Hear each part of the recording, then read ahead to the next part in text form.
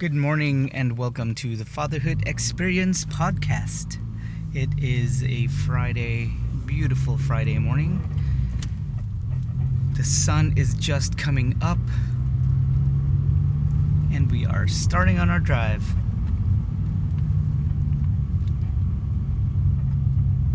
I think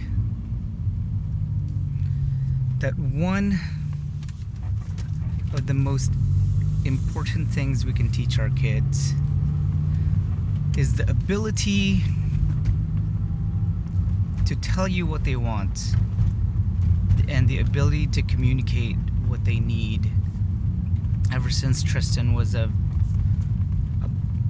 baby, when we would have babysitters over, that was one of the most consistent feedback that we would get about him, is that even though he didn't know how to speak, he didn't know how to use words yet, he knew how to communicate what he needed. I remember getting that feedback about him in school as well when we transferred to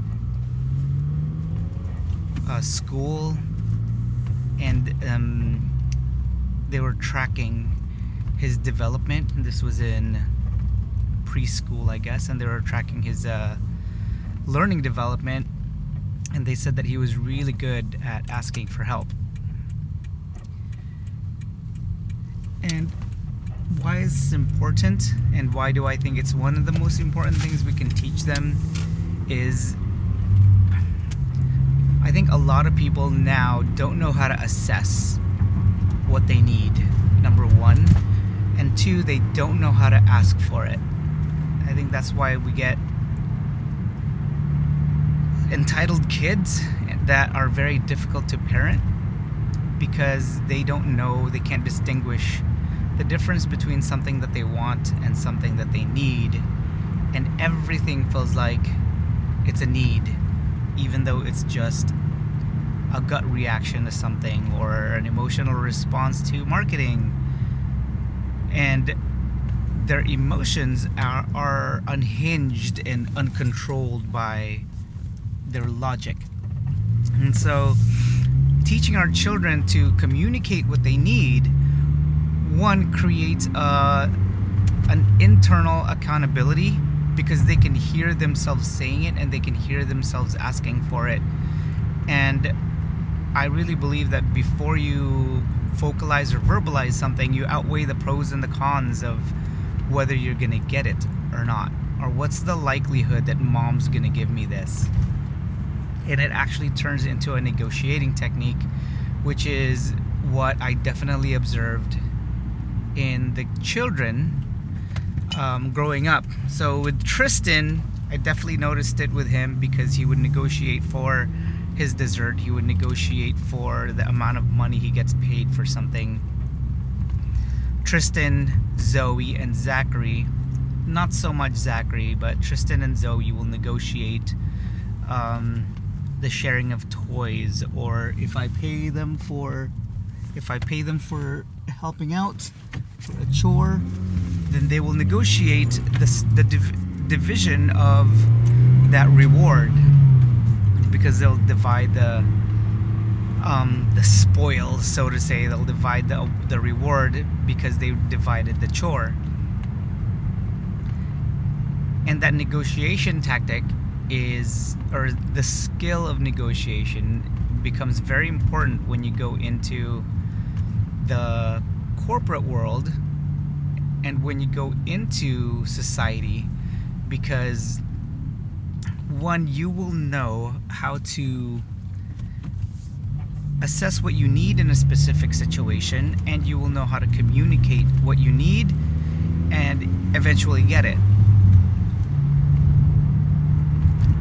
In reverse, or from the opposite perspective, from the person who is being communicated a need, it's much easier to empathize with somebody when they tell you that they need something, and it's much easier to negotiate from that perspective, because you know what they need, but also you know how to negotiate what your needs are as somebody who's trying to provide something. And an example of that is when the kids want to Say they want to play their favorite video game on their iPad, but I need to get a chore done out of them for the day. They can communicate their wants, and I can balance it with my wants, and I can present my want as a need. So you need to do this first, and then I will give you what you want. What I need from you is to wash the dishes, and then I can provide what you need. And so both needs are met.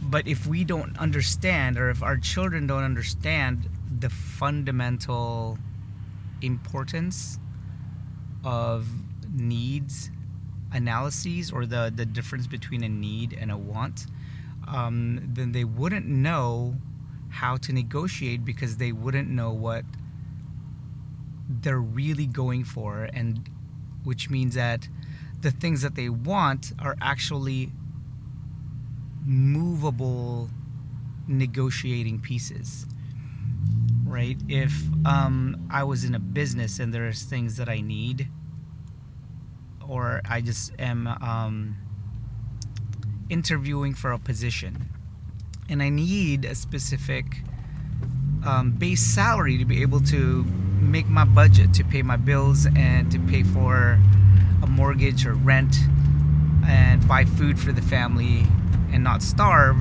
then that salary is kind of an immovable element of that negotiation. Everything else can be negotiable, right? I'll take a lower title, or I'll take on more responsibility in order to get that salary. It's it's applicable in a lot of things, but sometimes, of course, we can't really choose what jobs are open out there, and so that example gets a little bit more difficult, but less practical. But if you're in that position, that does get to be, you need to know what you need and what you want. You need to know what the hard requirements are, or the hard things that are immovable, and the things that you can move around, because budgeting our money, budgeting our time, budgeting the things that we get are a balance between happiness and prosperity, right? Like they don't necessarily always equate to the same thing, or else every rich person will be happy and every poor person will be sad.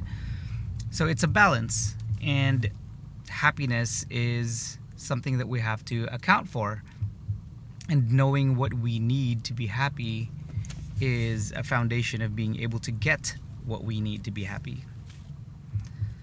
And yeah, and if we know how to do that, and we know how to basically assess the needs, our needs and the needs of our environment, and how to fulfill our needs and the needs of our environment, it becomes very easy to operate, or it becomes very easy to have a job that you like, and you will still be able to be passionate, or you can still develop passion inside you. And now I say that even though you're not passionate about your job, you can be passionate about the people inside the job. And the way that we feed and develop that passion is through the fulfillment of their needs inside that job. And we have a network of coworkers who we either need things from, or we provide needs to, or else what's the point of having a job? So if I was a software engineer, or in a real life scenario, I was software quality engineer, then I'm providing tests and verification for the software engineers, and they're providing me with a product, which is the software to test, which eventually will go back to the software engineers to release into the product. And they need to be able to tell me what I need to check for, what things to look out for, and I need to tell them some specific standards that I need to be able to test their software. So if you're going to be copying and pasting code into the same folder, what's going to happen is the names for your files are going to iterate, as in they will sit there and you'll get a parentheses 1 for the first copy, parentheses 2 for the second copy, parentheses 3 for the next copy, and so on and so forth, which makes it very difficult for a test engineer or a tester to automate testing on your software, because your names for your files or your object names are going to iterate every single time you make a copy. So that's a need that I need to communicate, saying, hey, if you want me to test your software in a reasonable amount of time, then what I need from you is to create unique instances in whatever file folder that you create them on, but copy that folder onto another name. You iterate the name of the folder, but the things inside the folder have to stay the same. The file names themselves have to stay the same, so that my automated software for testing your software can read it. That was kind of a very nerdy example, but first one that came to mind. Good luck. So yeah, the ability to be able to communicate our needs in an environment and at the same time be able to fulfill other people's needs makes it a little bit easier to do your job with a passion for the people if you have no passion for the job, because then it becomes about the negotiation of the skills. Another thing that that makes us do is it focuses us on the needs themselves, and it doesn't focus us on potentially the personalities or the tasks that we're doing. And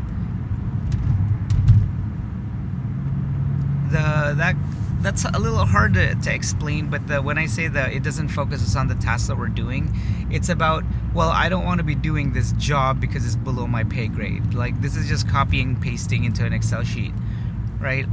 But then we don't hyper focus on the fact that, oh, I'm just copying and pasting into an Excel sheet, but we are now focusing on the need for those values to get into the Excel program, or to get into the formulas and functions that are in that Excel sheet, and why we're copying and pasting values in a specific way or in a specific format is because the person downstream of me needs it in that format. So we're focused on the needs of people versus the menial tasks or the repetitive tasks or the tasks that are a little too hard, right? If we're focused on the need of the person upstream or downstream of us in our jobs for us to finish a challenging tasks, it gives us a little bit more oomph or a little bit more reason to finish it, because we want to be able to satisfy the need of someone upstream or downstream of us.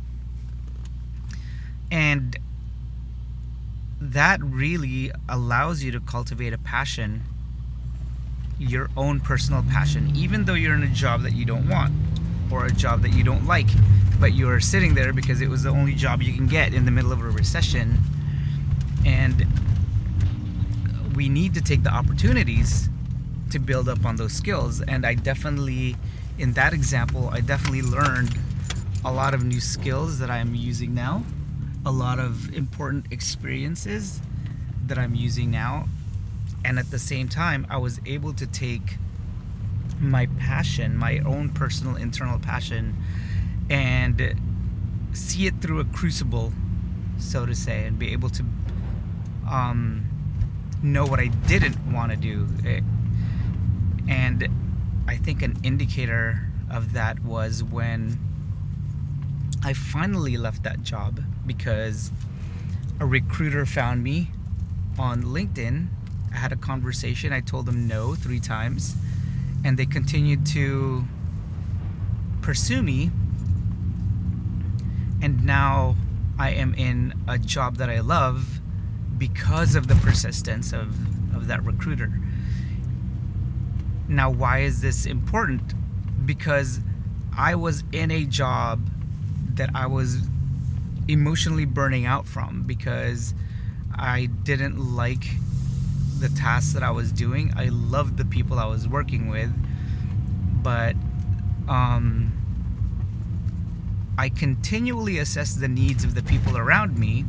I did what I needed to do and tried to create software programs, and I tried to create products to make other people's lives a little bit better and more fun in that environment.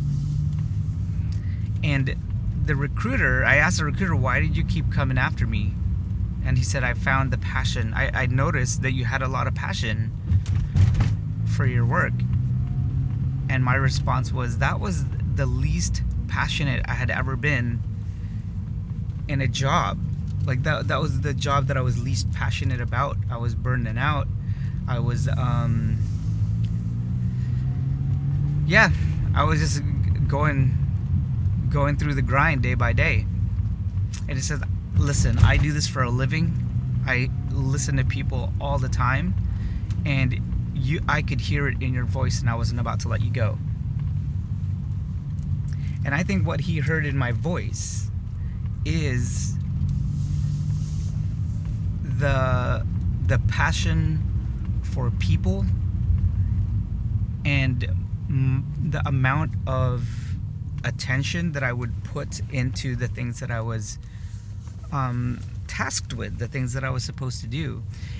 Because during that process, he would ask for things to find out more about me. He will try to get information, and I wouldn't treat him like a jerk. I treated him with respect and dignity, and I gave him the answers that he wanted. And at the same time, I would tell him, yes, but I'm not interested in that position. And it was really the passion for people, not necessarily the passion for a job or a specific role, that stood out. I mean, as I try to make sense of that whole situation, that's the only thing I can think of. And where we can develop that as parents in our children is being able to communicate what you want and what you need, because that was what I was doing through that quote-unquote interview process, or that solicitation when that recruiter was trying to get me. Was I was communicating my needs. I was communicating the reasons I didn't want to work for his company, and he was communicating what he wanted for me. Like, well, why don't you just take a tour of our facility? Look us up on the website. If you have any questions, just ask me, and I would satisfy the ask. And I would look through the website, and then I would tell him, yep, look through the website, and I just wanted to let you know it's really interesting, but these are my needs. And we went back and forth a couple of times, and it was the process, it was the amount of engagement through the process that highlighted a passion for the process. And I think when we look for people that we want to work with, it's really important that we find people to work with who will remain engaged even though you don't agree, who will remain engaged even though they're not necessarily getting everything they want, but you know that they will not drop the ball on you, that they will not just treat you like a jerk. And yeah, I think today's podcast then is about passion, developing passion in our kids by giving them the skills to be able to communicate what they need and negotiate with other people. Thank you so much for joining me in this fatherhood experience.